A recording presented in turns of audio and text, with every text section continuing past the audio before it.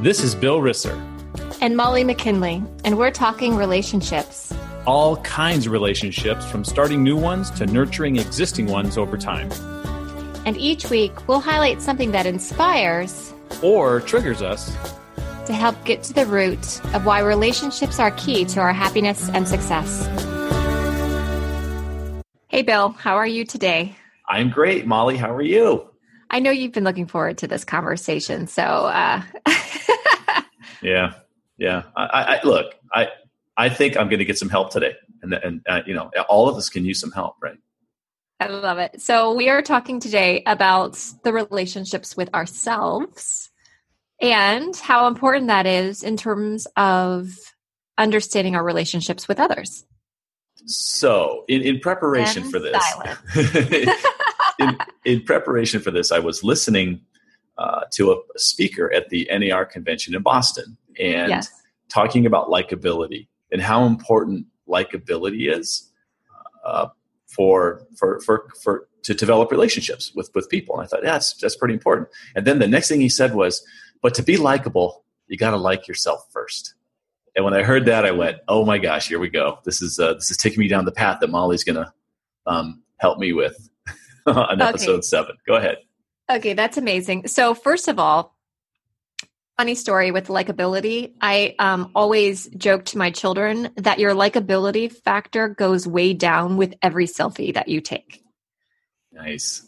So that's a pretty good metaphor, right? Because it's all about me instead of we, right? And likability is not, I believe, directly correlated to, not so much, when we're self-centered versus when we are we-centered.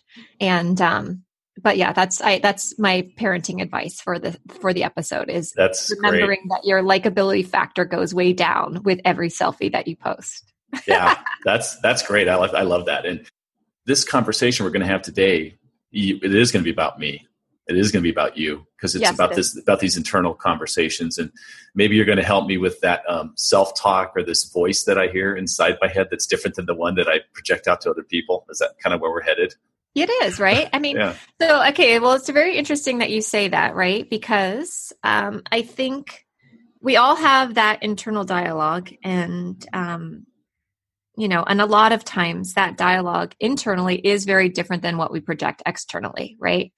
For a lot of women, we, greatly suffer from imposter syndrome, right? Where we hold ourselves back because, we're always afraid that we're going to be found out, that we're not as smart or as good or as whatever, and that actually is a very limiting factor because I fundamentally believe, we're all pretty amazing to even be alive in this moment. All of the millions of moments that had to happen so that we can actually physically be here together, you and I, is kind of mind-blowing. And when you see the moments like that, there's just a natural respect or reverence that happens because there's magic in that. So, on a tangent, right? But your ability to really see yourself for the greatness that you actually are is what this is all about for me, because then you can see and recognize that greatness in others, and you have to be able to see it yourself. So would you say that the majority of people don't tend to look for the greatness in themselves, but they tend to look at the negative in themselves? Oh, 100%. So that's the question. That's the problem. How do you, in this internal battle, right? How does good win over evil? How is part of it just knowing that, for starters? Well, I think this is a hard conversation to decouple from any kind of religious or spiritual conversation, right? And, first of all, level setting, right? I think we're always afraid of having conversations when it comes to religion or spirituality because, first of all, let's level set. This is an inclusive conversation, regardless of what path you take. It is about the core being that we are all sort of spiritual beings having a human experience. And I believe that to be true. And you disagree, it's fine. It doesn't really matter. But the core of what animates us, right? Like, what is that? Like, what is the origination of the animation? Is an interesting conversation. And that to me is self with the capital S. And being able to identify and see that in others, whether it's a spark of light or a spark of goodness in someone else or whatever it is, right? Most of us are very immune to it in ourselves. But it does start with yourself so that you can actually see yourself as part of the same whole, or the same goodness that we're all connected. I don't know. It's a hard conversation to have, right? As business professionals, right? Because these are kinds of conversations that you have with friends behind closed doors because it's a vulnerable conversation. Right. Right. Because we're sort of exposing ourselves. And again, like I think the fear in having these conversations publicly is the fact that, we all have such different paradigms that have brought us to belief systems.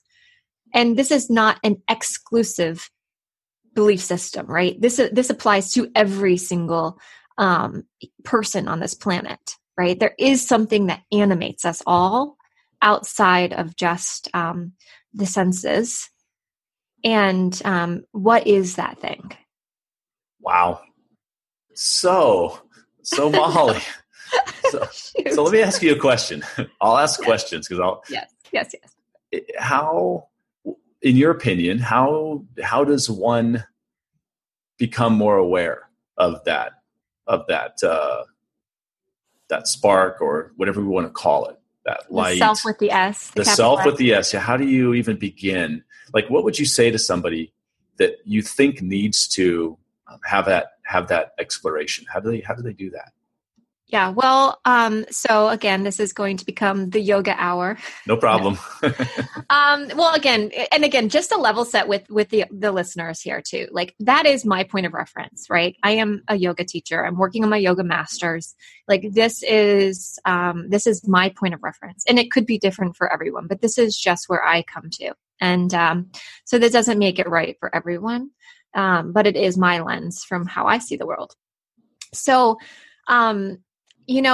prayer is when you talk to the universe.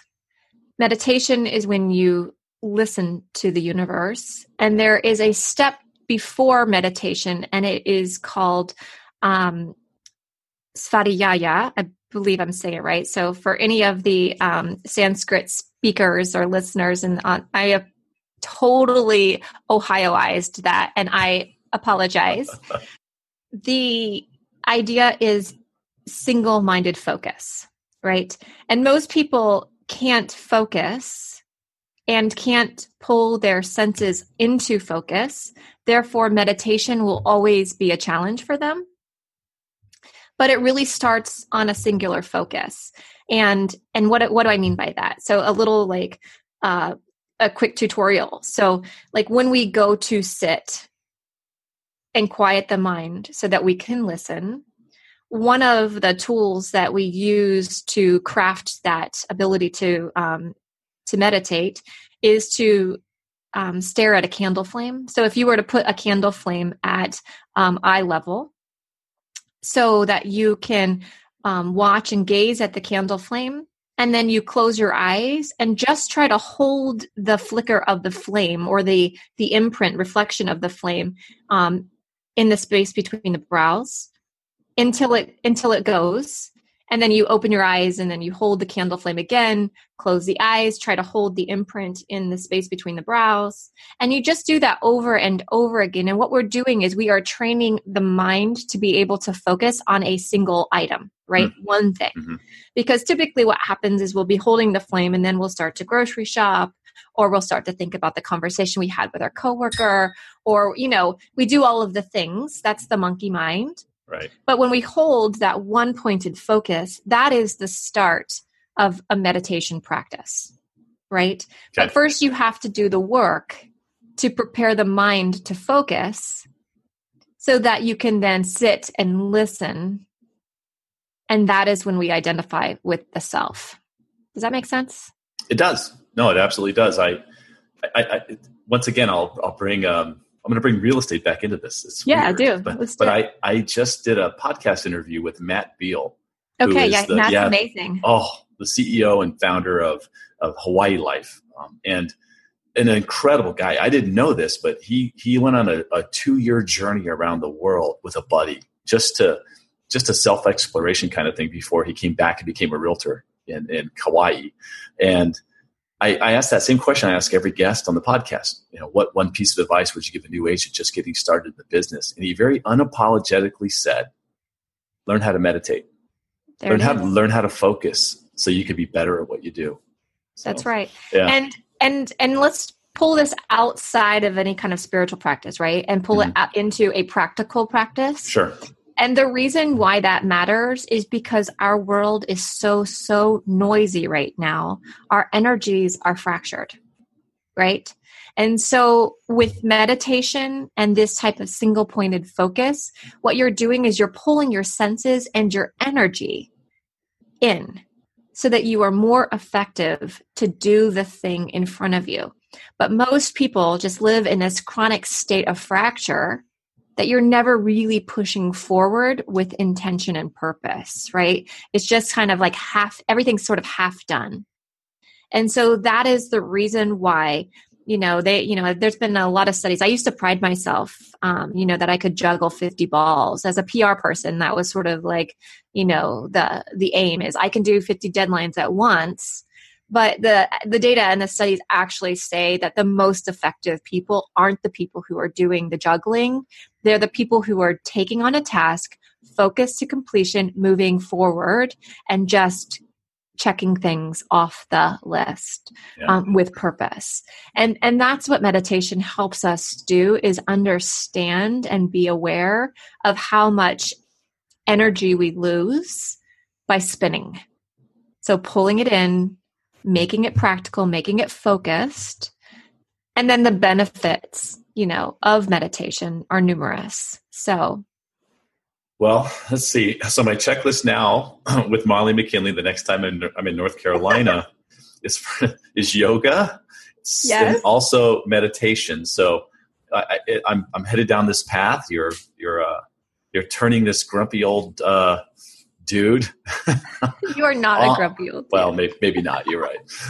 Potential's there. But anyways, look, I'm watching the clock. Like we promise our listeners, we don't want to kind of go too far. And I think this is kind of a natural break point. Really, that's great stuff. And thank you so much for taking the lead on this one. I don't think but I learned a ton in 10 minutes. That's amazing. So we're gonna wrap this one up, and we always like to kind of tease what we're going to talk about next week. And next week on Relationships First, we're going to talk about relationships in the world of education, and specifically in the world of real estate education. And I had a nice little conversation at NAR that we'll talk about on episode 8 of Relationships First. Episode 8 already. Wow. Yeah. So thank you again, Molly. Hey, Bill, it's always a pleasure.